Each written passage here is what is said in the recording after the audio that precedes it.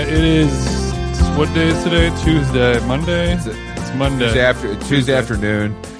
Jason, I just want to take a second to let everybody know you did return safely from your frigid Lake Arrowhead vacation, and barely alive. You have showered, right? Yeah, that was basically the first thing I did once I got home was I bet turn that shower on and I let the room kind of steam up for a good 5 minutes. You know the vibes. You've done that before, I'm assuming. I know the vibes. I shower a lot. Yeah, this guy is one clean boy. So I did that. I did a full shampoo, condition, I moisturized it up, and then I put on some jammies, and then I just basically slept for 10 hours. It was really fucked up. I mean, the amount of energy it takes to not do anything except stay alive is kind of weird. I'm glad that you guys didn't have to resort to, I'm glad you didn't have to kill each other and eat each other or anything. Mm-hmm. You know what I mean? Because that would have been bad for me. Yeah, what is that movie? Alive? Yeah, and there's what's the other movie with DiCaprio where he's like fighting the bear? Yeah, I mean, it was called The Revenant, and that was basically a documentary about my weekend. I could not stop thinking about The Revenant. And it was, I did the podcaster's version of sleeping inside the carcass of a yak.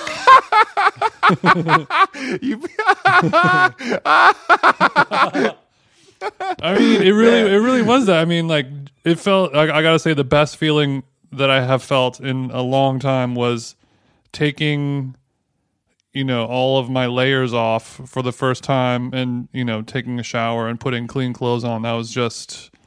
I mean, I had been wearing the same clothes for like 2-3 days. That's a great feeling.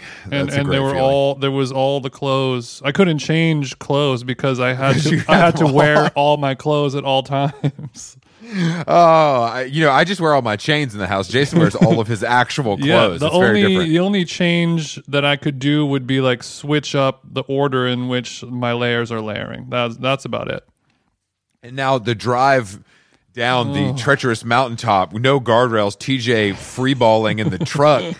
I mean, what did it feel like? Was it touch and go? Did you think your life was going to vanish before your eyes? We were doing some breathing exercises as we made our way up and down the hill. But I mean, it took about a half an hour for us to get into the clear where the road was no longer icy. I mean, driving on icy with, I think the chains that we had on the car were honestly making it worse somehow. Were those chains, they were probably gold plated. You know what I'm saying? They weren't 24 karat, and they definitely weren't platinum. They were, yeah, you got me again, Chris. They were plated. It was fucked up. And I mean, we tried to make the best of it, and it was odd. Like I got home and we instantly made some broth and had a healing bowl of matzo ball soup for dinner. We ate dinner at like 4:30 or so. Now you're on CV schedule, baby. I mean, it was fucked up. We ate dinner at like 4:30 and then did a little, I hit the bong and watched a couple episodes of Netflix's Girlfriends, trying to really close that series out. And then I woke up on the couch at like 9 p.m. and it felt like I had been asleep for hours or days. It was like, when you like fall asleep on the couch and it's like 4 a.m. and you're like, oh, I better go to bed and, finish up. That happened, but it was at 9:30. 9 p.m. And then so you slept all the way through, because this morning I noticed you were responding to my Chris text at 5:15 a.m. when I sent you the chopped and screwed Yankee Hotel Foxtrot. Yeah, I was up at 5 a.m. with my brisk 10. I slept for 10 fucking hours and woke up at 5 a.m. You need it, bro. I need my TJ healthy and cognizant, I know. So that our podcasting can continue at a feverish clip. Yeah. Well, that was more of me being upset that I got to experience what it felt like to sleep for 10 hours, which is truly a big ass nut, if you ask me. I mean, it feels amazing to get 10 hours of sleep. It's very restorative. But the problem is, if I want to wake up at CB early boy hours when the New York elite media is just starting to rise and grind, I will literally have to go to bed at 7 p.m., which is just not really going to be in the cards. I thought every day you were Grusslin, but clearly that's not the case. Look, I am Grusslin, and as I get older, I'm sure my ability and desire to sleep earlier Yeah, and the body earlier clock, it'll will change. change. It'll change. But for now, 7:30 is still a bridge too far. Look, But yeah, more importantly, you did send the 5 a.m. group chat. This is a glimpse into your Jesus, don't cry. This man was like, all right, 5 a.m. Cool. Here's where I send the Yankee Hotel Foxtrot Chopped and Screwed album made by the guy who directed Moonlight. And Bro, hold on. Ron C. Yeah, this shit is certified, bro. This is chop, not slop. Yeah, this is certified doo-doo, if you ask me. But it is, honestly, because Tom sent that to us in the middle of the night, and then I woke up and redistributed it to another Yeah, for our listeners, middle of the night is probably 10:15, but yeah, go ahead. Tom's a night owl. He's down in the dungeon making beats or whatever, till 2 a.m. Tom is on a reverse Transylvanian schedule compared to us. 100%. But the Chop Not Slop Yankee Hotel Foxtrot was an insane surprise after all of our Wilco discourse last week on the Spotify music on How Long Gone Radio. So it did seem like something that was 5 a.m. urgent. And it also felt like something that OG Ron C continues to rape and pillage from my breadth of work, and this is no stranger. This is an example of that. A few things to note. Jeff Tweedy, the press image that I think Pitchfork or whoever posted it, the press photo of Jeff Tweedy looks like he's been sipping lean for I don't know how long, because this man is looking.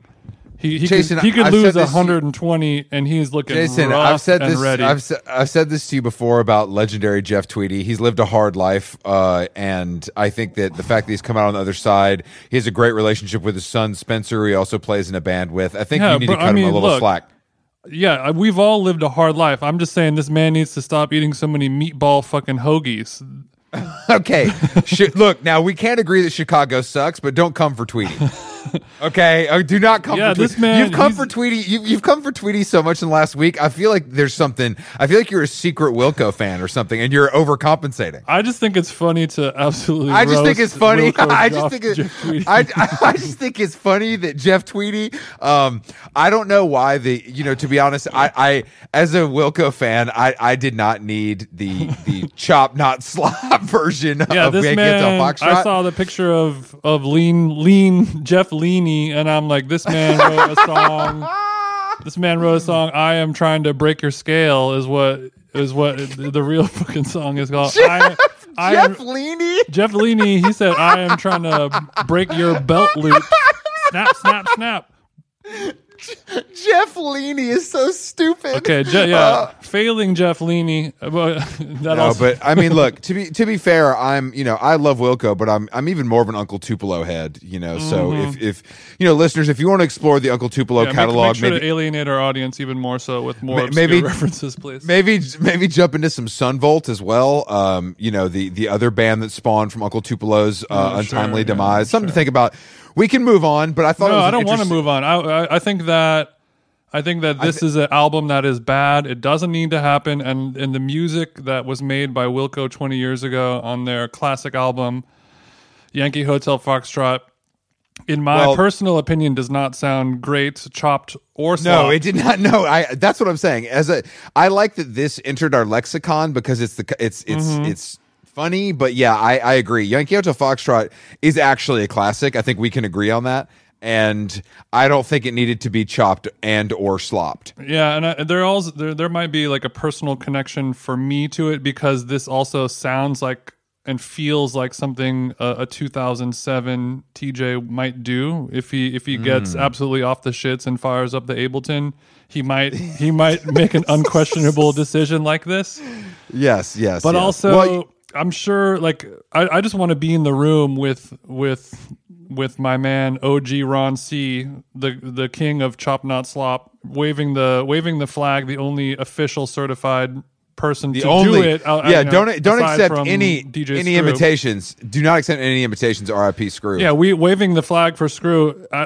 just like imagine if I was like, hey, OG Ron, here's this album. I know you've never heard it. It's indie rock from 2001, but Well, I think you should do a whole entire album and spend weeks of your time doing this. He'll be like, Jason, you're funny. Please leave. But if you're a guy who like directed Moonlight and you're like an important person with important opinions, he can get something like this done. He can get something like this green lit, and just because you can do it doesn't mean we should. Jason, first of all, he probably paid him. Second of all, I believe OG Ron C chopped it, not slopped, a version of Classic Man for the Moonlight film. Oh, that's right. So I believe Barry and OG Ron C have an ongoing creative partnership. Much like you and I would be the Barry Jenkins, Oscar winner, and you would be OG Ron C, underappreciated underground legend. Much like Rostam and Clyro, or Chris Black and Jason Stewart. It is a long-running musical companionship that the world does not deserve. No, we don't. But for some reason, these clowns get it. We were exchanging some music links in one of our group chats last week, and I have to say, you guys put me onto some cool stuff. No, I'm not trying to be funny. That Radiohead cover of the Smiths from that basement is fucking A+ stuff. Yeah, I was actually feeling that was one of the only things keeping me warm and alive, was considering that there was a small chance that Chris Black was slowly turning to be Team Radiohead. I know it's not ever going to happen, but no, I mean, I told you, I think that sometimes Radiohead makes me so nostalgic for my teenage years that it's hard to listen to. Dead serious. Like I think at least the Benz is that way. But this is something we should get into with our guest. Mm-hmm. Yeah, TLDR, all Chris had to do to like Radiohead was to hear them play Smith's music instead of their own. There you go. There you go. But so our guest today is Rostam, the in-demand producer. He has new single out called Unfold You. But his solo album Half Light is a classic. He's the founder and producer of the first 3 Vampire Weekend albums. He produced the Clairo album. He produced some songs for Maggie Rogers. He has an album with former How Long Gone guest Hamilton Leithauser. Mm-hmm. I think he produced shit for Haim. He produced some shit for on what's her name's album Emotion. One of the Carly Rae Jepsen. Yeah, my man did a couple of Carly Rae songs. That one of the greatest pop albums ever. He did some Charlie XCX bops. He and like Chris was saying, his album, we definitely How Long Gone rinsed the shit out of it. It's a really wonderful album, and we both of us re-listened to it for the umpteenth time today just to get get us in the headspace, in the Rostam headspace for Ross Daddy, and it did not disappoint. It really didn't. All right, let's give Rostam a call. Hopefully he can tear himself away from the boards, creating another Grammy album to talk to us for just a quick hour. Jason, we have a lot of gear. We have a lot of gearhead talk to discuss. Yeah, let's talk vintage synths. If you don't like vintage synths, turn this off now. Oh yes. This is usually an Ableton forward podcast, but that's because Jason's a recovering EDM addict. So look, I'm sure he's used Ableton, right? I love Ableton. I start songs in Ableton a lot, but then I finish them in Pro Tools. But, yeah. So you are a professional. Okay, I get it. yeah. We need to, Jason. Maybe you could learn something. Maybe we should finish all the podcasts in Pro Tools. No, well, I mean, look, I don't think you need to do side chaining to the various. Hey, you don't know what we're doing here. Okay, you do not know what we're capable of. Where is the studio? Is this in New York or is this in LA? It's in Los Angeles. Yeah. Oh, you're in LA. Okay. So cool. you moved to LA, right? I moved about 7 years ago. Oh, shit. Damn, really? Yeah, I haven't lived in New York since I left kind of like on my birthday. It was like the end of November 2013. I just think of you as a New York guy. I don't know why. It's part of my identity, and I'm actually kind of cool with that. Although it's funny because New York's changed so much since I lived there. Yeah. Sure. Yeah, also, was that your way of letting us know you have a birthday coming up? This is my birthday month. Wow, I'm sure the celebrations now. Have you already chartered the jet to Dubai, or are you waiting for later? I don't do extravagant things, but I usually, I mean, I'm a pretty low key guy, but the one kind of like treat that I've given myself for the last 3 years is I've gone to Apple Tokyo Watch? for a week. Tokyo for a week is pretty good. That's not that. So why don't you go extravagant? I feel like you have done you've done a lot. Yeah, so for the last 3 years, I spent the week after my birthday in Tokyo, and then last year it was the first time that my birthday fell on Thanksgiving Day, and so I brought my parents to Tokyo, and they'd never been, and they kind of like sort of were responsible partly for my Japanophilia.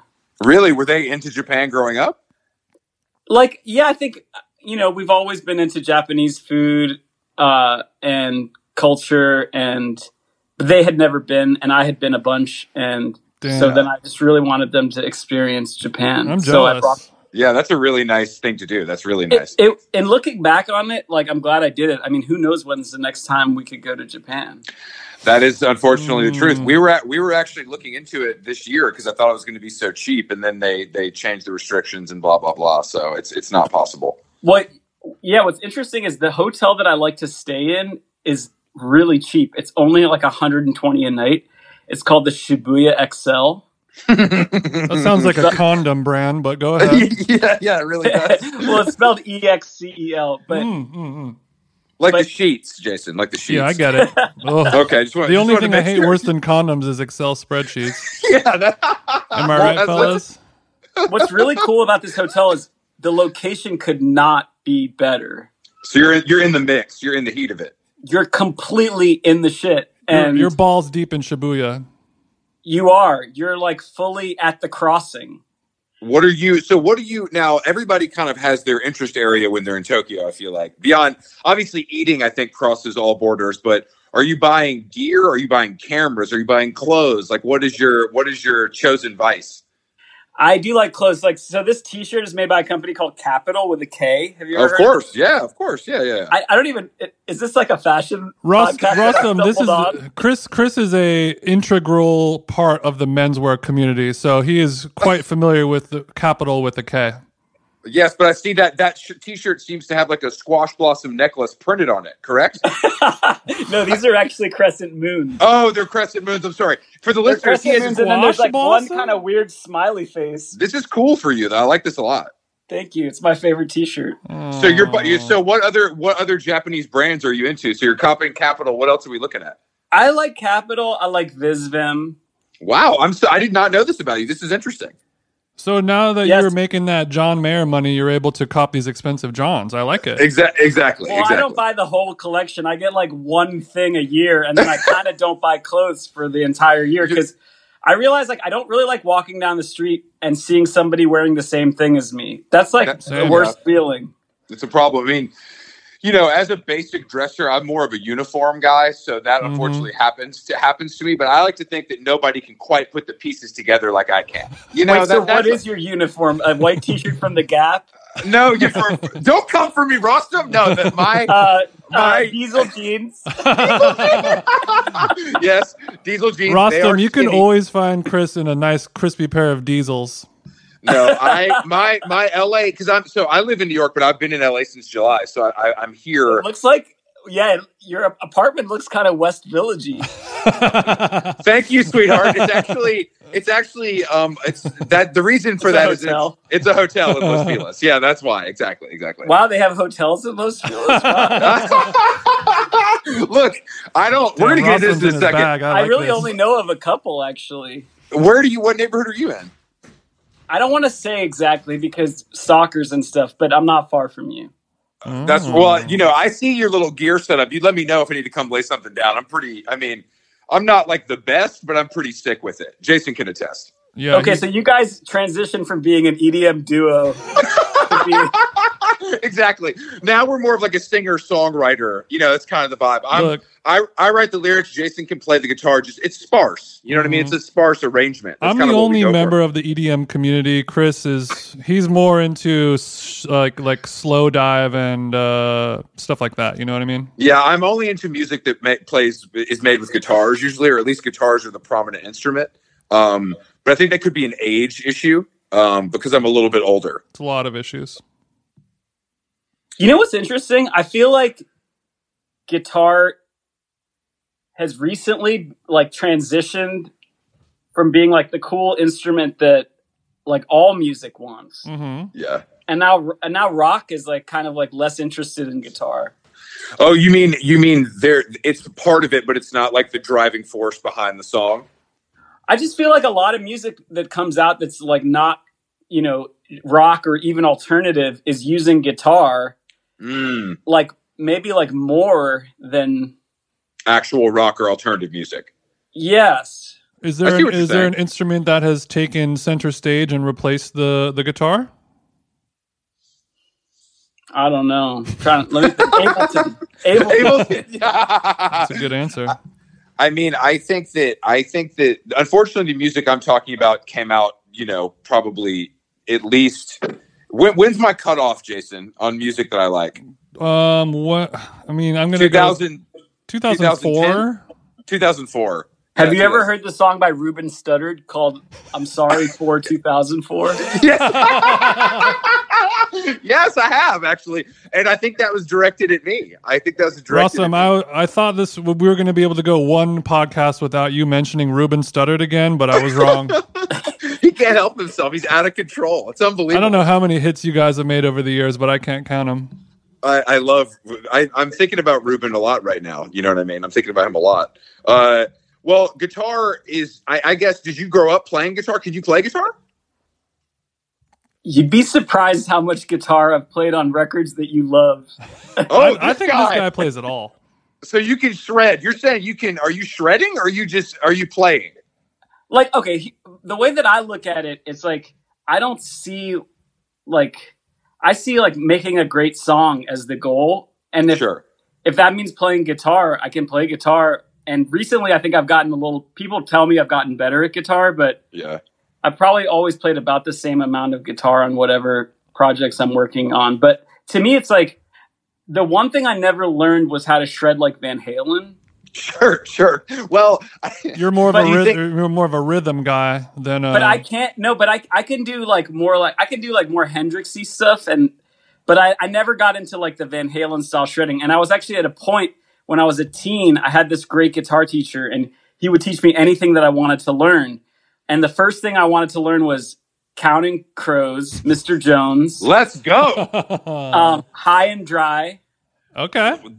Damn, you're Something for all of us. You're in our zone right now. And Machine Head by Bush. Another classic, underappreciated classic. So he was really cool. He tabbed out all of those songs, and he was like, "Okay, I'm going to teach you these. You're going to learn these, but then for me, you got to learn Little Wing by Jimi Hendrix." Interesting. One for you, one for them. Exactly. And then it got to a point where the next thing on the docket was like me shredding. And instead of doing that, I just said to him, like, I must have been like 17. I was like, I just want to learn music theory now. So you were like, I don't want to be a hot dogger. I want to be a soul surfer as it pertains to a Jackson or an Ibanez. Exactly. Yes. You want to play from the heart, not finger tap. Well, I mean, yeah, maybe. Yeah. Don't sleep on the tapping. We love to finger tap on this podcast. Don't worry. We do. We are. We're pro tapping. We love a naughty little harmonic blast. Okay. All right. Some pinch bends. But yeah. Is that the first instrument you learned to play was guitar, or did you learn piano first? I actually learned the flute first, and I started the flute when I was like about 6 or 7. I was like very early. I wanted to learn flute, and by the time I was 14, I was like, I never want to see a flute again. Why were you so flute forward as a youth? What happened to you? I think it had to do with my brother started playing the clarinet, and he was older, and so I was like, I want to play something like the clarinet but different. And you wanted to stay in the is that a wind instrument? Is the flute a wind instrument? yes, It is. So you woodwind. want to stay in the you want to stay in the family. Who's to say? And then I was just like burned out on flute, but I did have love for it at the time. Yeah, I still got love for the flute. I still got love for the It's very easy to get burnt out on the flute. what were you listening to? Were you listening to like radio alternative? Because it sounds like if you're requesting Bush and Radiohead and Counting Crows, then that's what you're into. So as a kid, I was really into the Beatles. I was really into Octung Baby, and then Wow. when fifth grade hit, I got super into Nirvana and everything. It was like 95. So I guess Sure. Kurt had died already. Yeah. Well, Ross, man, I'm a big Nirvana fan, but Chris and some other people who listen to the show like to believe that Failing Hole is better than Nirvana. What say you? I think that No, Yep. no, don't you do it. I don't need to say what's better. No, you're not a fucking politician. Rostam, can't get you off do like need that. to say what is better. Yeah, we're actually asking exactly that question. It's a very Do I simple think- question. Are you saying I think Billy Corgan's songwriting is better than Kurt? Oh, do not fire shots at Courtney like that. Do not fire shots. I think That joke is for the in the head. Yeah, that's for the No, that's for the I'm just heads. kidding. But Billy I Corgan think- can write a damn good song. we were actually. What was that we were listening to the other night, Jason? We were that Smashing Pumpkins video Mikey sent us of them playing. What song was that? They were I playing think live. it was Disarm, but it was like a real. Oh my it was like God. a real crunchy, like a real grungy, crunchy, like stompy version of Disarm. So good. Got my so little good. dick hard. But Hole is preferred listening for me. I find Nirvana to be not that interesting, but also in '95 it was very interesting. Well, what you got to think about with Nirvana is like there was so much music that ripped off Nirvana after Nirvana that like we've experienced like every like watered down filtered. Yeah, that's true. Like even Nickelback would be like, we love Nirvana. Yeah, I mean, That's they're the Beatles of our generation. It was impossible not to be influenced by them. Have you? That's true. Have you experienced any personal run-ins with Courtney Love though? I was in an elevator at the Chateau Marmont with her. It's just one-on-one. Did you say what's up? I was scared to speak, but I would be too. She'll cut your throat real quick, won't she? I would be scared, I think. But I saw her play in LA like a year ago, and it was bad, unfortunately. And she played the songs I wanted to hear, and they did not sound good. Walk me through what that's. wait, was that at Yola Fest? Yes, it was at the Yola. It was at the because I'm a big. We're going to get into this because you're Oh, the damn it. god of this shit right now. But I'm a big female singer guy, so that was really the place for me. It had Cat Power, it had Courtney Love, it had Licky Lee. Were you there? I was. In fact, the song that Licky Lee opened her set with was a song that we wrote together and I produced, and it was the first song from her record. Damn. So it was pretty awesome to see her open up the show with that, and it was like people were screaming. It was awesome. Which Licky Lee record did you work on? The most recent one, So Sad, Okay, So okay. Sexy. And the song is called Hard Rain. And it has actually a really sick video, but there's one part in the song where I got Licky to rap, and she lip syncs for exactly 3 seconds in the video. And like it's 3 seconds of the rap, but if she had lip synced the whole rap part, I think I would have really lost it. I wish she had. It just would have been better for you. You mean? So No, I just wanted to, because that I feel like that rap part is like, it seems like it wouldn't work for her, but together like we worked really hard to make it work and make it fresh but still in her world. And then I just wish that she had lip synced the whole section, because there's something like really impressive about watching her do that. And she does it live, and it's awesome when she does it live. But I like that song actually off that record. thanks, I'm Dad. Well done. I don't know. I actually don't know that. I'll go revisit. I'll revisit. But I mean, I think that record it's a year ago. You said it came out. So Sad, So Sexy. I actually don't know how many years ago that was Maybe it now. was a little bit more than that. It all kind of blurs together. Well, I mean, that's what happens when you're in the lab just grinding 24/7, bro. Ross, I have some LA specific questions for you. You where do you think has better Persian food, LA or New York? Okay, so here's an interesting thing. I don't know if you guys know this about me, but my mom writes cookbooks. Oh, I know. Oh, That's why yeah, I asked, baby. We do a little bit of research. We don't just listen to music. Okay, we can read too. So I think what's interesting about like just what it's always revealing when people are like eager for me to weigh in on what restaurant has the best Persian food. But the truth is, the good Persian food is not had at restaurants. It's had at home.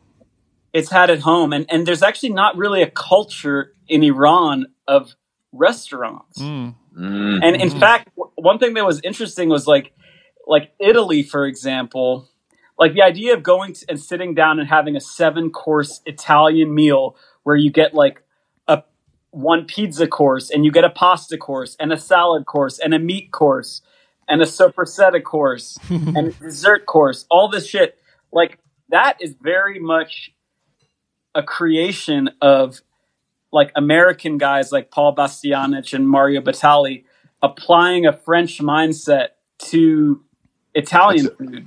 Oh shit. Ross man knows more about food than I do. Why are you supposed to know about food? Is that Jason? Not only as a recovering EDM addict, he's also a known entity in the food world. Rostam. No, I just love food, and I love talking about it a lot. And then I saw that your mom is a cookbook author, so it did get me excited. I will say. What do you think is better, Bestia or Bavel? Hopefully neither, but I will. Oh, you're one of those. Bestia is one of the most overrated restaurants. Bestia is a good restaurant for people who live in Orange County to come, enjoy the rough side of LA. I gotta say, I'm a hard disagree with you guys, but if you catch a weird menu or an off night, I could imagine not liking it. I do think it's one of the best restaurants in LA. I've heard a lot of good things about Bavel, and I've had a little morsel or two from there, but I've been to too many disappointing Bestia dinners to really say anything good about it, unfortunately. But I love to be a hater, you know. Well, Rostam, what's your take on Felix? I've never been there. I've heard about it. Is that in Venice? Mm-hmm. Unfortunately, yes. I'm more of a mountain man. Rest in peace, Mountain. MTN? Yeah, I think it's closed forever is what I've heard. That restaurant, I actually have been there a couple times and I really liked the food, but it was the vibe was weird. Rostam, what? Okay, you're. I'm starting to get your LA restaurant vibe, and so far we're off to a bad start as it pertains to my knowledge. Well, do you love Felix? Do I need to go there? No, I just want to. I mean, so you're a little bit more on the east side, right? I mean, I like some stuff that's further west, but yeah. I'm just trying to get a feel for you. Are you a Taco Bell or a Del Taco guy? I don't really fuck with either, but sometimes Del Taco I've had and been like, this is pretty good. We're getting back towards the middle In-N-Out or good. Shake Shack? Oh, this is a very easy one for me. Oh, don't you do it. It's got to be In-N-Out. Yes. Wow. Rostam does it again. 2 for 2 with TJ's questions. Man. I had In-N-Out just yesterday. Do you like Shake Shack? Hell no. Shake Shack's bad. I think Shake Shack is low-key kind of bad. Sorry, guys. No. We love to hate on Shake Shack. Yeah, I think it is kind of bad, and it's kind of gross. Like their veggie burger has like cheese, like too much cheese, two portobello mushrooms, and I leave Shake Shack, and my body does not thank me, and I just ate a full double combo yesterday with fries and the whole thing, and I was like, I could eat again. Damn, you're making me want to get some protein style up in this bitch. Okay, well, that's actually a good transition because my girlfriend and I were both saying, like, you know what, we should probably do protein style moving forward because we're just eating a lot lately. What are what I want to talk to you about? Fitness. I know you're playing a little bit of tennis. I want to talk about diet stuff. What are we doing to stay Cali healthy? Or are we just being Cali naughty? No, I would definitely say something that's been a game changer for me has been intermittent fasting, and there's an app called Zero that I really like. Mm-hmm. Have you guys heard of this? No, I can imagine what it does, but walk us through it. We're both fast daddies. Neither of us eat breakfast or lunch. I don't eat very much at all if I can help it, but But I eat a real fat, nasty dinner every day. yeah, he does. Interesting. Yeah, Jason's got a wild stomach. Are you a 23-1 kind of person? No. Yeah, actually, kind of, yeah. I mean, for breakfast, I have black coffee. And for lunch, I have coffee. And then I just have and then for dinner, you know, I've saved up all my calories, and then I can just really eat whatever I want. And I do, you know, I'll have dessert, I'll have ice cream, I'll hit the bong and eat some cake, whatever it is, no problema. Sounds like a good. You found the secret to life. What is your I can't put weight on. What is your fat? He's 6'9". He's got all kinds of body problems. So Damn. What does your fasting schedule look like right now? I think what I've been. I let it go a little bit last week. I'm getting back into the zone, but I would say like try not to eat until 2, and That's good. Yeah, that's good. and like I'll have to drink. So have you guys ever heard of this drink called Celsius? Yeah. They sell No. it at Barry's. It's like a pump up drink, right? Well, it's basically like Red Bull, but with natural flavor instead of artificial flavor. Yeah, This man said So- a pump up drink. I've had it pre Barry's before. They said that's the only place I've ever seen it. Yeah, so it's like pretty much sugar free, and I don't know. Somewhere along the way, I got into having one of those before I work out. So I'll probably like work out between 11 and noon every day, and I'll drink one of those Celsiuses. And then I recently got a dog, and I take my dog to puppy preschool. Damn, bro, this rock star Damn. life is hitting different. Yeah, the TJ. grind never stops. I like it. Damn, So my puppy, I have to wake up at like between 8 and 8:30 and get him to puppy preschool by 9. And then Does this happen every day? 5 days a week, and then I'll get a nice Holy glass- shit! So you might So as well you- have a so you- kid. coffee. you hold on. You get in the Lambo truck. You take the puppy to puppy daycare. And what kind of iced coffee? Where are you getting an iced coffee? There isn't a Lambo truck yet. It's an SUV. It's called the Urus. Oh, I'm sorry. It's the I apologize. He gets in the Lambo Urus. Wait, and who then, make a Oh, sorry, Urus. Lamborghini makes it. What iced coffee are you? Do you hitting? guys do you guys want to talk cars? Because I'm really into cars. No, I Really? actually think I think being into cars is really nerdy, and I'm shocked. Ross, man, we are going to talk about cars. I'll make a note of it. So before we're done, we're going to get into Ross Daddy's whip game. It's so nasty. But by Damn. the way, this seems like a good time to correct you. My name is pronounced Rossum. No, he knows. No, I'm Okay. calling you Ross Man as a term of endearment. But I know that your name is Rostam. Can we dead that? Yes.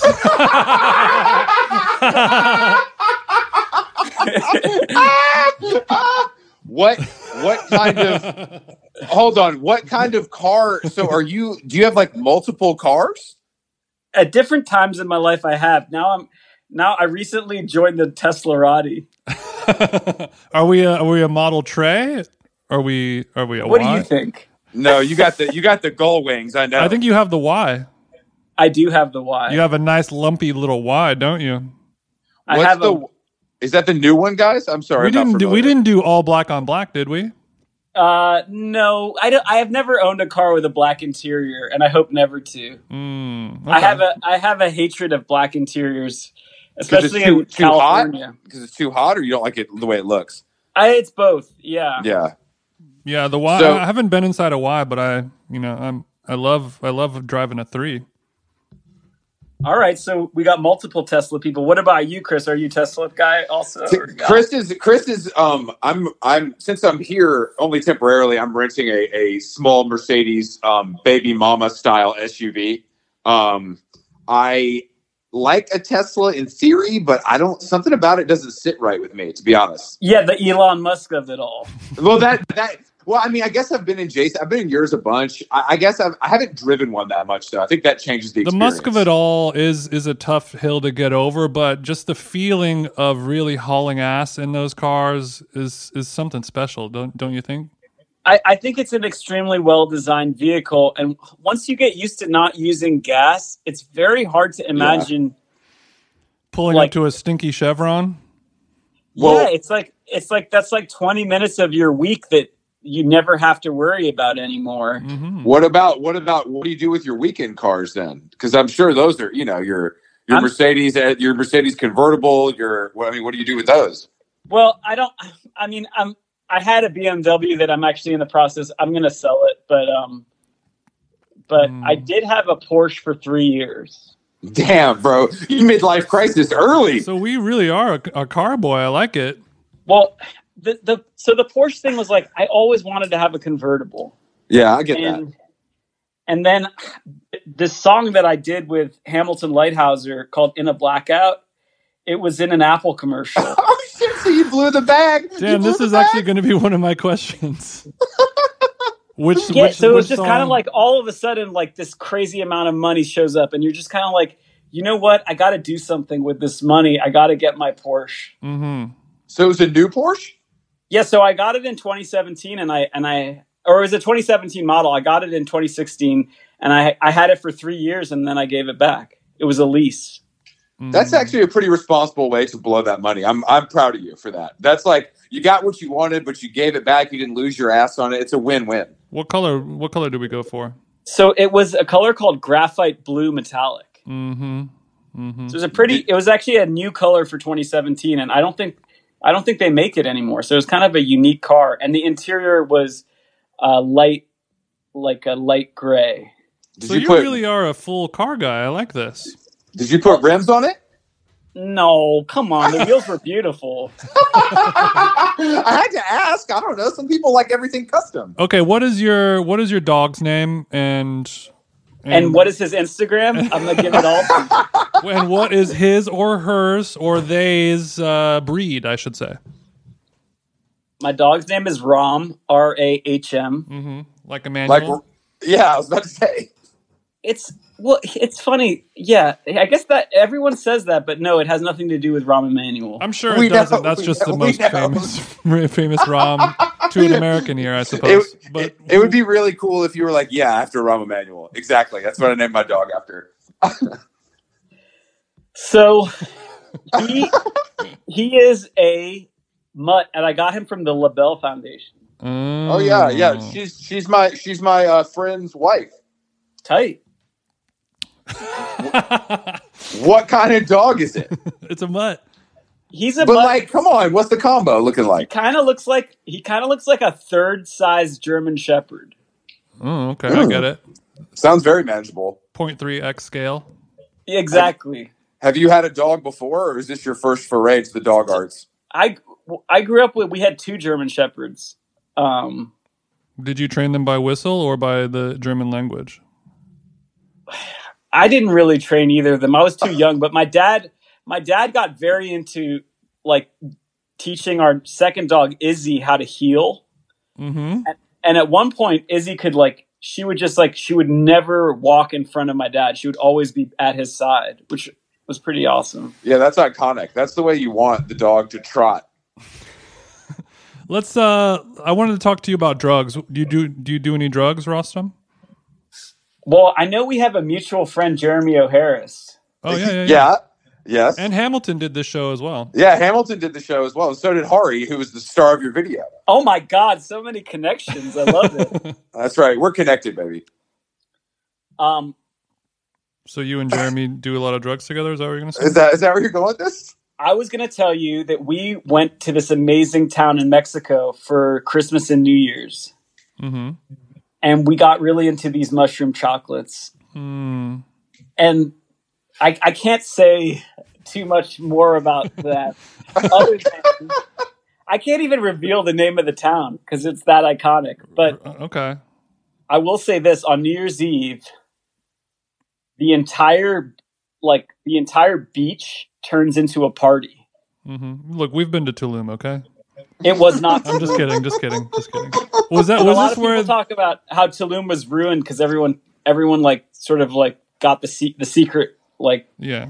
Tulum is ruined. So you were in like a remote, like weird little random village. Jamie XX is DJing. We're taking we're taking some special mushroom chocolates. But the first time I ever took mushrooms, this is kind of a funny story. I don't think I've ever told this publicly, but Hell yeah. I'm happy to. I had gotten into Columbia early decision. Mm-hmm. Flex. Congrats. Flex. I worked really hard. I had a 4.1 when I applied to college. Shit. I worked Damn. really hard. Like I knew that I wanted to like just get it out of the way, apply early, and then fuck off. And that's what I did. And there was a sophomore, once I was a senior, there was a sophomore who was like, I've been growing mushrooms underneath my bed. And, you know, I did not believe that he was. Yeah, I wouldn't either.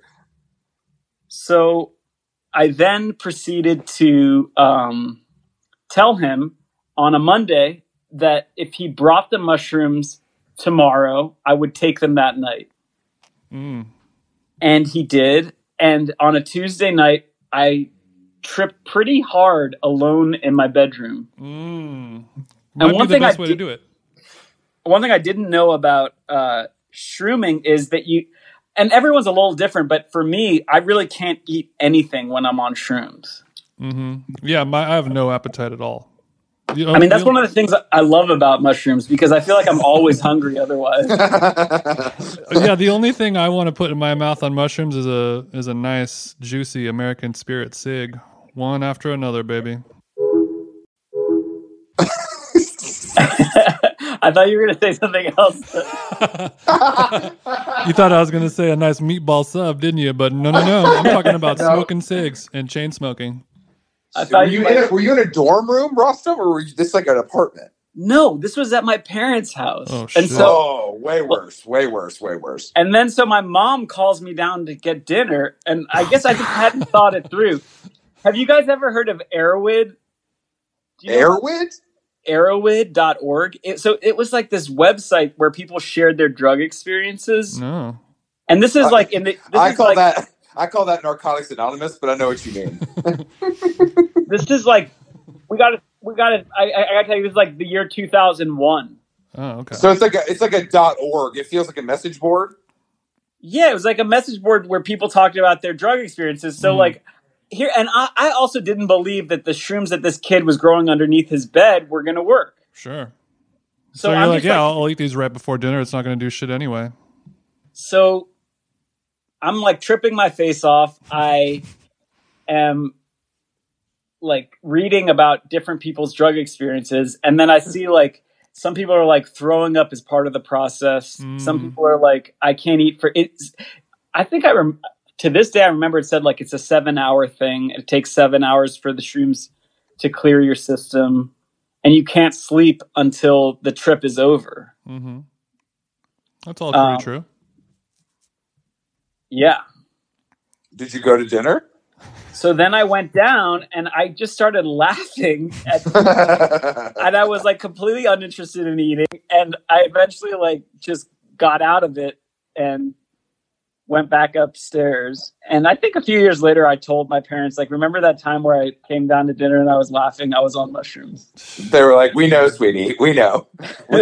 We know you were acting crazy." You didn't even touch the Fessenjun. Of course you were on mushrooms. Exactly. That is exactly it. I didn't touch the Did you finish college? Yes.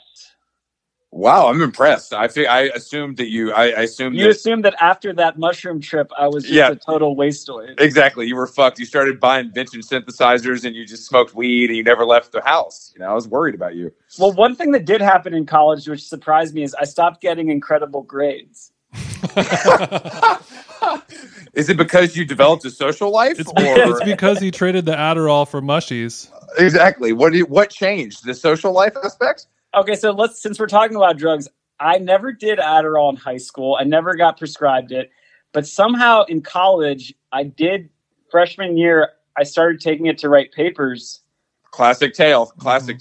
And I pretty much never wrote a paper without taking Adderall my entire college experience. And I actually don't think I've done Adderall since. Well, There's that's no reason to. I never really as much coke as I did. Adderall never really appeared for me, Jason. I don't know why. Like that just was never really around. Yeah, I only did it on accident. I guess we didn't go to college. That's part of it. I feel like I feel like it really is like a study drug, though. You know what I mean? It really is like that. That's where it came to prominence for sure. Yeah. The only papers you did were freaking backwoods. That's true. I was rolling papers only. That's exactly right. Exactly right. So, are you guys both stoners? No. He is a recovering stoner and drug user. He's sober now, and not just Cali sober, full sober. And we both used to be straight edge, and now that's hot. Yeah, I think it's cool to be straight edge. I agree. There's a difference between cool and hot, though. But yeah, thank you.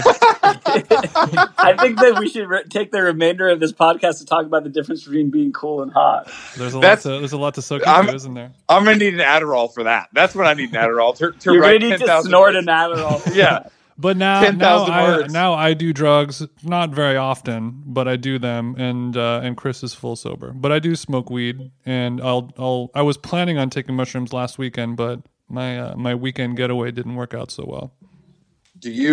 What kind of drugs are you doing in the stew? Are you smoking the loud pack to get creative? You know what's funny? Like, I read an interview with Daft Punk many years ago, and they talked about how, like, one time they took ecstasy before they got in the studio, and they felt certain that they were making the best music ever made. And they said that after they came down, like, they listened to the music, and they were like, this is garbage. Yeah, that's happened to me with a lot of drugs. That did kind of stick with me. I think drugs are cool, and I think, I like drugs, but I don't think it really makes you make better music. Yeah.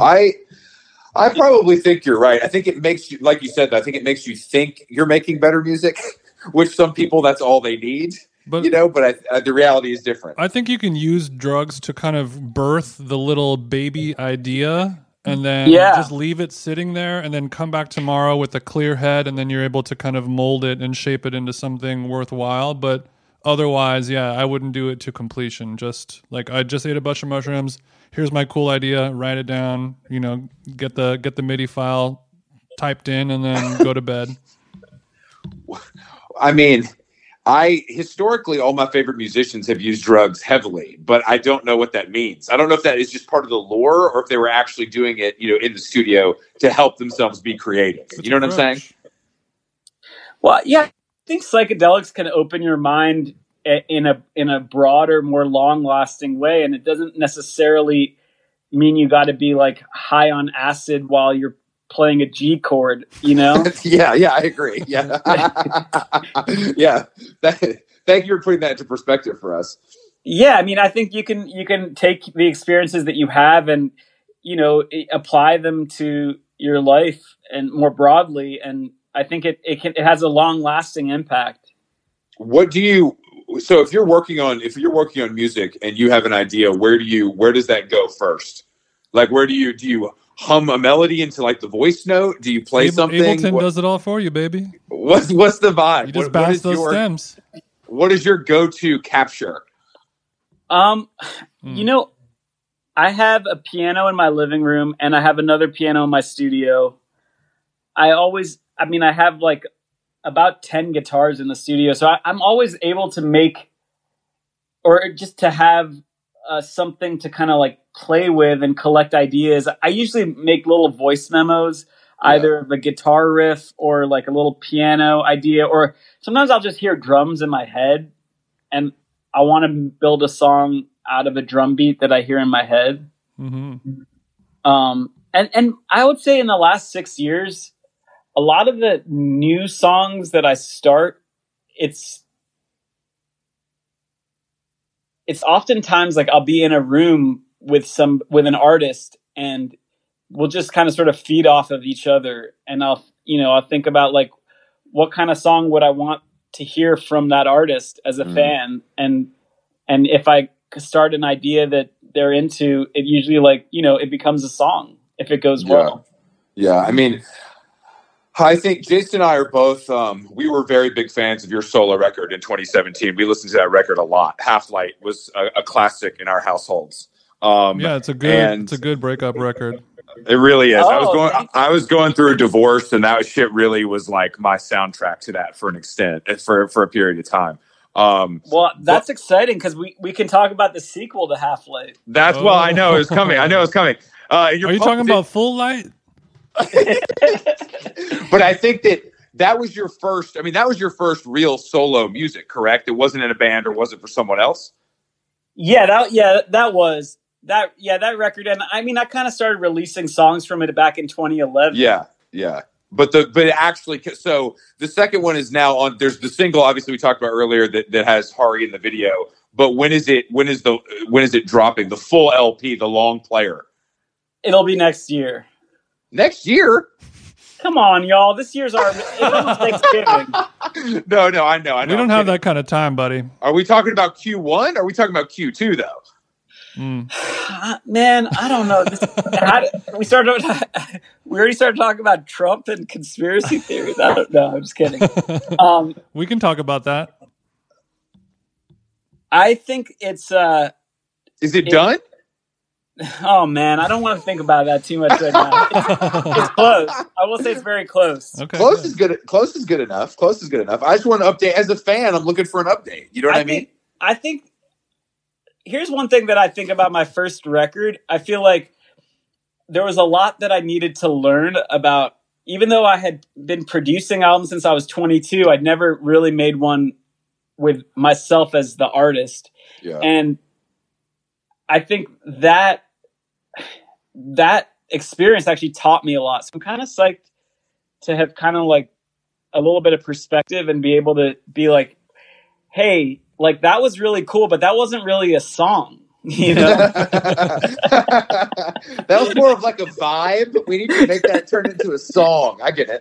Well, you've made some little interlude songs that are like a minute or 2 minutes long, right? Yeah. So like on this record, actually, now that I'm thinking about it, there might be some things like that too. But are there going to be more guests this time around since you've broadened your network so much, or is it going to be along the same lines? Actually, no guests. Except for one. There's like one person who's kind of a part of the record in a very cool way, which I don't want. I just feel like it's too early to talk about. Don't talk about it. Look, if you got Paul Simon to come back on album 2, that's awesome. We don't have to mention this. Yeah. I'm a pretty huge Paul Simon fan. Yeah, was it hard to get a sample from the P-Man? You know, he was very cool about it all. I think he's a very cool person. Great. I'm really glad to hear that because that sample blew my fucking mind. I was like, this shit is lit. That is just a real A1 sample that I'm sure. I wonder if people have tried to get it cleared before, and I don't know. I'd never heard it used that way before. Well, it's interesting. I'll tell you one Paul Simon story because I love that record, The Rhythm of the Saints, which is where that song "Don't Let It Get to You" samples. Yeah, it's a sample from Obvious Child, which is like track 1 on that album. And I really love that album, and I grew up listening to it as a kid. My mom and dad were always playing it in the kitchen. But when I met Paul Simon in 2008 when we did SNL, I asked him about that record, and I was like, I really love that record. It means so much to me. And he had an interesting take where he was just I think he really felt like Graceland had gotten all of the love. Mm-hmm. And that people weren't really like ready for that record in the same way musically. Like maybe he felt like he'd taken a risk and people just weren't ready. But I actually kind of think that record is in some ways like I like the vibe of it much more than Graceland. I think I agree with you, actually. I mean, I think I agree with you in some ways. That's funny, though. I mean, anyone of that level, like looking back on their career is such an interesting thing to talk about. You know what I mean? It's like kind of mind-blowing to hear him say that to you, I'm sure. It was very mind-blowing just because, like, yeah, those records they're very special. And I think his career is so special. Like, who do you know that at 38 made, like, the most iconic album of their career? Like, you never expect that from anybody. Mm-hmm. You don't. Was he hosting the show and you guys were playing? Vampire Weekend was playing? No, so he and Lauren are buddies from way back. Paul's just always there. He's just there. so we were sound checking, and I turned to our drummer Chris, and I was like, I swiveled my head. I was like, Yeah, I was like, who's that guy in the baseball cap up sitting in the bleachers? And I was like, yo, Chris, I think that's Paul Simon. I was just like kind of whispering to him, like, yo, Chris, I think This is when you were there with Vampire Weekend, I'm assuming? Yes. So this would have been March 2008. So, Did you play? So you Paul did Simon, big influence on Vampire Weekend. So him watching you guys sound check on SNL is kind of an insane moment. Huge. It was cool. I mean, we did kind of have this weird feeling like people were obsessed with saying that our record sounded like Graceland, the first record. Yeah. And we were like, not exactly, but like, of course we love that album, like, but it doesn't actually sound like that. But people just didn't really have that much reference point. Mm. Sometimes it takes years for an album to breathe like a fine wine, you know? It's true. Did you do SNL again? Did you do SNL you did it with Maggie Rogers too, right? Yes, I've been on SNL 4 times. Jesus. So we talk about SNL a lot here, and I've never been, and it's a real thorn in my fucking side. But what would you say was of the 4? When did you have the most fun? Who was the best host? Wow. And we're gonna need a Lorne impression next. No, Lorne impression is a must. It was interesting. I will say this. One thing that was unique about playing with Maggie Rogers was that in the past 3 times that I had done it, Lorne had never changed the order of the songs. But with Maggie, he kept changing it. And, I think I think one of the reasons SNL is what it is because he really does care. Yeah, he's involved. He kept feeling like it was better to switch the order. Like one song might work better first, or the other song might work better second, and it kept happening. Like, so between the rehearsals and like, because one thing about SNL is like there's a lot of dress rehearsals, as you can imagine. There's like camera blocking on Thursday, and then you'll run through the show on Saturday. Like you'll do a full run through of the show, and there's always like 2 or 3 skits that get cut before the taping. But yeah, I will say like he kept changing the order, and it was a little nerve-wracking. Yeah, I was gonna say that seems nerve-wracking. I mean, because that was her first time. I mean, that was Maggie's first time on SNL, I'm sure. Yeah, and she did it before her album came out, which was pretty cool. Damn. But there was one of those performances went on to be like a big deal, right? Like the one where she's wearing the dress. I can't remember which song it was. I think that was Falling Water. That was the yes, one. Falling Water. Yeah, Falling Water was the one that people were really losing their minds about. And that was second, or did it end up being first? Or It ended up being second, and I think that that was like it was good ultimately that it was second. Yeah, I mean, I think every artist playing, there's one. They have their 2 songs, and you kind of know there's a feeling of like this is a song 1 and this is a song 2. Like this is song 1 is the big hit that everyone to grab them by the balls, and then song 2 is for the real heads, show their range, etc. What did Nirvana do as their second song?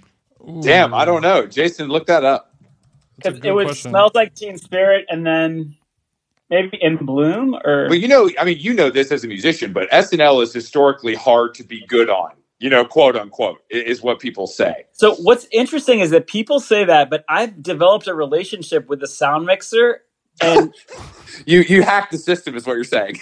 no, but he's actually really cool, and I think people are afraid to be communicative with him. And I remember when we did SNL the 3rd time, like I actually was like renting outboard gear and bringing it to the studio, and we were vibing.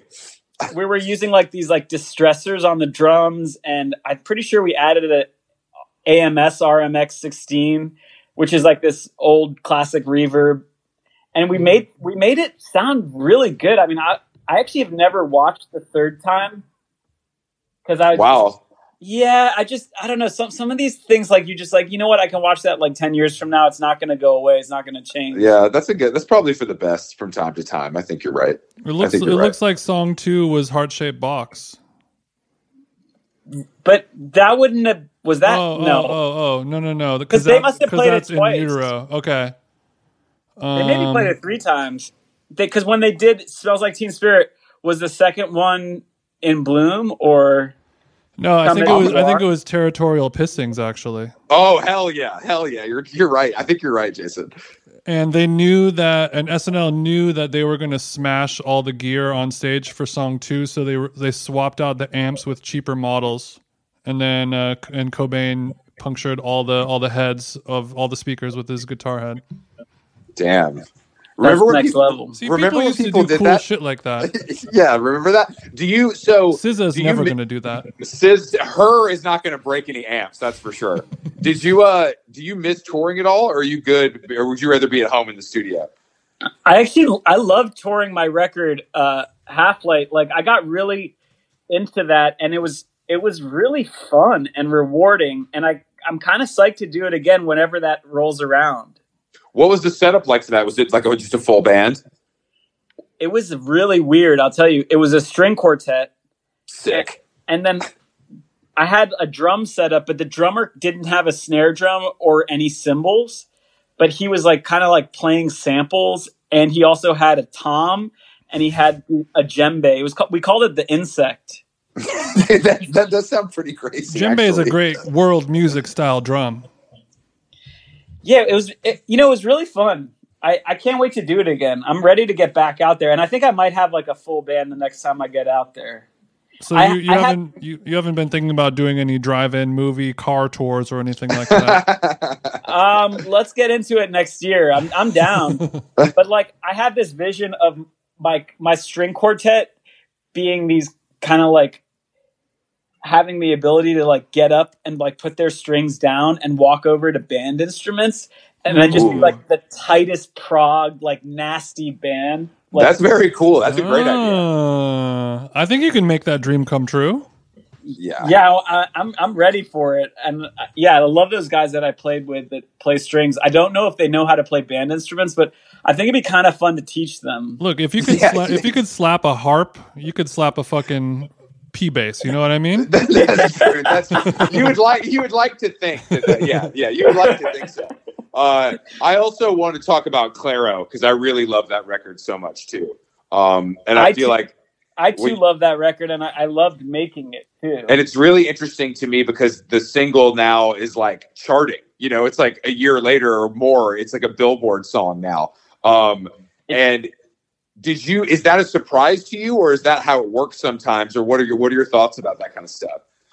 Well, I think with her, like the first time I ever heard her music, it was probably the song "Flaming Hot Cheetos," and I just heard something in it. I was just like, it just hit me really deep, and I was just like, there's something about this voice that it reminds me of like it reminded me of my childhood in a way, but it also felt like there was something familiar and comforting about her voice. And I was just kind of like, I don't know, let's see what she does. And I couldn't stop listening to those early songs she had. And then it happened kind of organically that we ended up making a whole album together. And yeah, I did think it would be very successful just because I liked it. Yeah. Okay, bro, Timbaland. I liked it. Yeah. I mean, I just think that like there's a few things that have like floored me, and that record like I was like, this is it. Like this girl, it's going to be huge. Yeah. And I'll be honest with you, I do think that some of these like, straight white male rock critics, and even like female rock critics, I was kind of disappointed that they didn't want to let her in. Like they didn't want to open the gates for her and be like, this is a classic album. Mm-hmm. And I think they will with time, but I did feel like that it's harder to be like, nobody was calling her a genius. Yeah. Mm-hmm. But I felt like I do think she's a genius. And I think people should, I don't know, people don't throw that word around about women. I would agree with you. True. No, I would agree with you. I think I remember when that album came out, it kind of did have an energy about it. Like it was just like, it just sort of appeared one day and it was like a Bandcamp kind of discovery, and it almost had a little energy of like, this is just me limping in a little bit, and I'm not a fully developed artist yet, and then maybe that could be a reason why. But I mean, obviously, women don't get as much recognition as men do, especially in criticism. But I think she's just starting, and that's already a glimpse of how amazing that album is. It's a classic. It really is. Are you going to make more music with her? Yeah, we've talked about it. I think it'd be fun. Where does she live? Does she live in Atlanta? She kind of like, she travels. She spent some time in London this year. For some reason, I'm from Atlanta, and I felt like she had some Atlanta connection for some reason. She does, yeah. She does live in Atlanta part of the year too. I mean, I don't like saying where people live because I don't know. I think I understand. When you're a musician, you're kind of like living wherever you are. Yeah, sometimes you have to be kind of, and I also think there's something important about it being okay not to like say too much about your life. Mm-hmm. No, I agree with you. I mean, I think that is actually something that has ruined modern celebrity, is that we have too much access and there's too much information out there and there's no mystery left. Yeah, these goddamn podcasts are fucking it up. But I mean, exactly, I like that, exactly. and we respect that. But there is, I don't know what it is about just wanting, like, you saying like, oh, I live in LA. All I want to do is just talk to you about LA stuff. So, but what East Side restaurants do you like? I'm curious. Let's go all the way back. I like going to Rafi's place for Persian food. That I would say that is the best Persian food. I agree. In LA, and I took my parents there, and they were like, "Yeah, it's solid." I mean, that's as good of a review as you're going to get from people who, from somebody who's written cookbooks about Persian cooking, because I'm sure there is much better Persian food out there in the world than Rafi's, but I haven't been able to find it in Los Angeles. That's for sure. Yes, it goes back to that thing that I was saying about the restaurants. And I do think America has trained our brains, and maybe actually the French are most responsible for this, but our brains are trained to see like the apex of food being at restaurants. And when you think about it, that is kind of like that's like the analogy would be like the best sex you'll ever have is with a prostitute. Where's the lie? But I mean, the best superficial, but you're never going to have that real connection of the roots of how, having penetration sex with your life partner, or eating a roasted chicken that your the love of your life has spent all day cooking for you. That it's something that evolves and transcends just pure flavor. And hopefully one day I will cook a bird for you, Rostam. I'll go easy on the sumac. Jason is a great cook. I have to be honest. Are you cooking at home? What's the chef game like? I make a pretty flawless tahdig.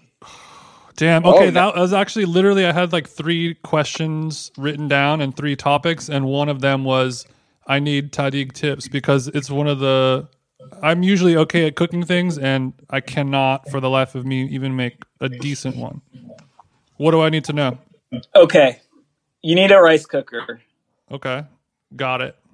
A Persian one. Okay. Oh. Got it. Or actually, I don't know. I think you can find on my mom's website or in one of my mom's books. They'll tell you which kind to get. Well, yeah.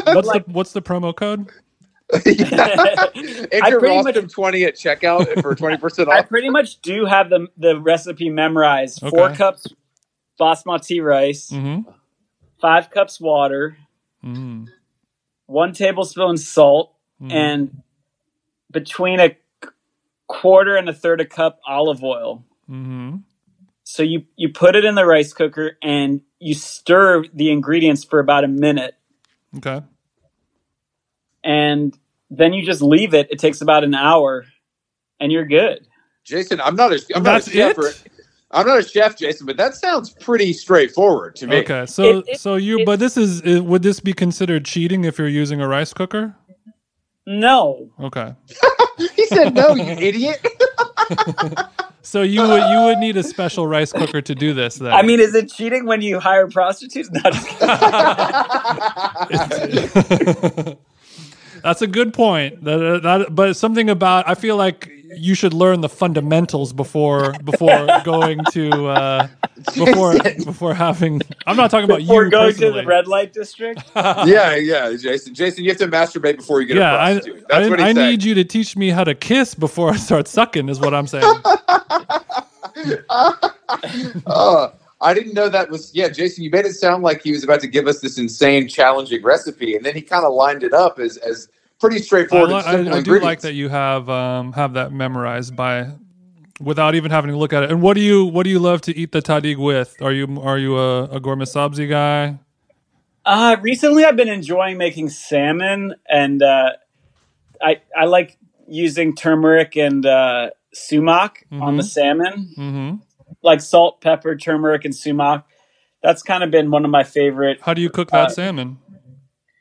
You can cook it on a grill, or you can cook it in your oven. So we're not doing a pan saute, butter basting in the sumac.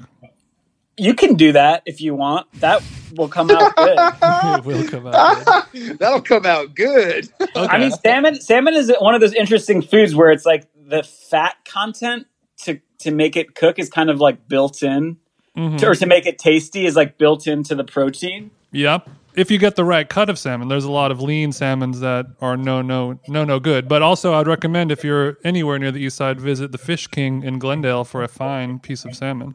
Okay, that's a good tip. I'm down for that. Okay, good. Rostam, thank you for joining us. It's been a pleasure. We covered a lot of bases. We did. We really did. I got to Drugs, Teslas, and salmon, baby. only the good shit. You also make music or something? That's cool. It was a true pleasure. Honestly, as much as we joke around, we're really big fans of you and your music, and we appreciate you taking the time to talk to us. Yeah, we do. Damn, come on. Don't hit us with the Damn. We're a fucking hater. No. That's like a very celebratory eye. I understand. I'm sorry. We mistook that. I apologize. Our bad, as usual.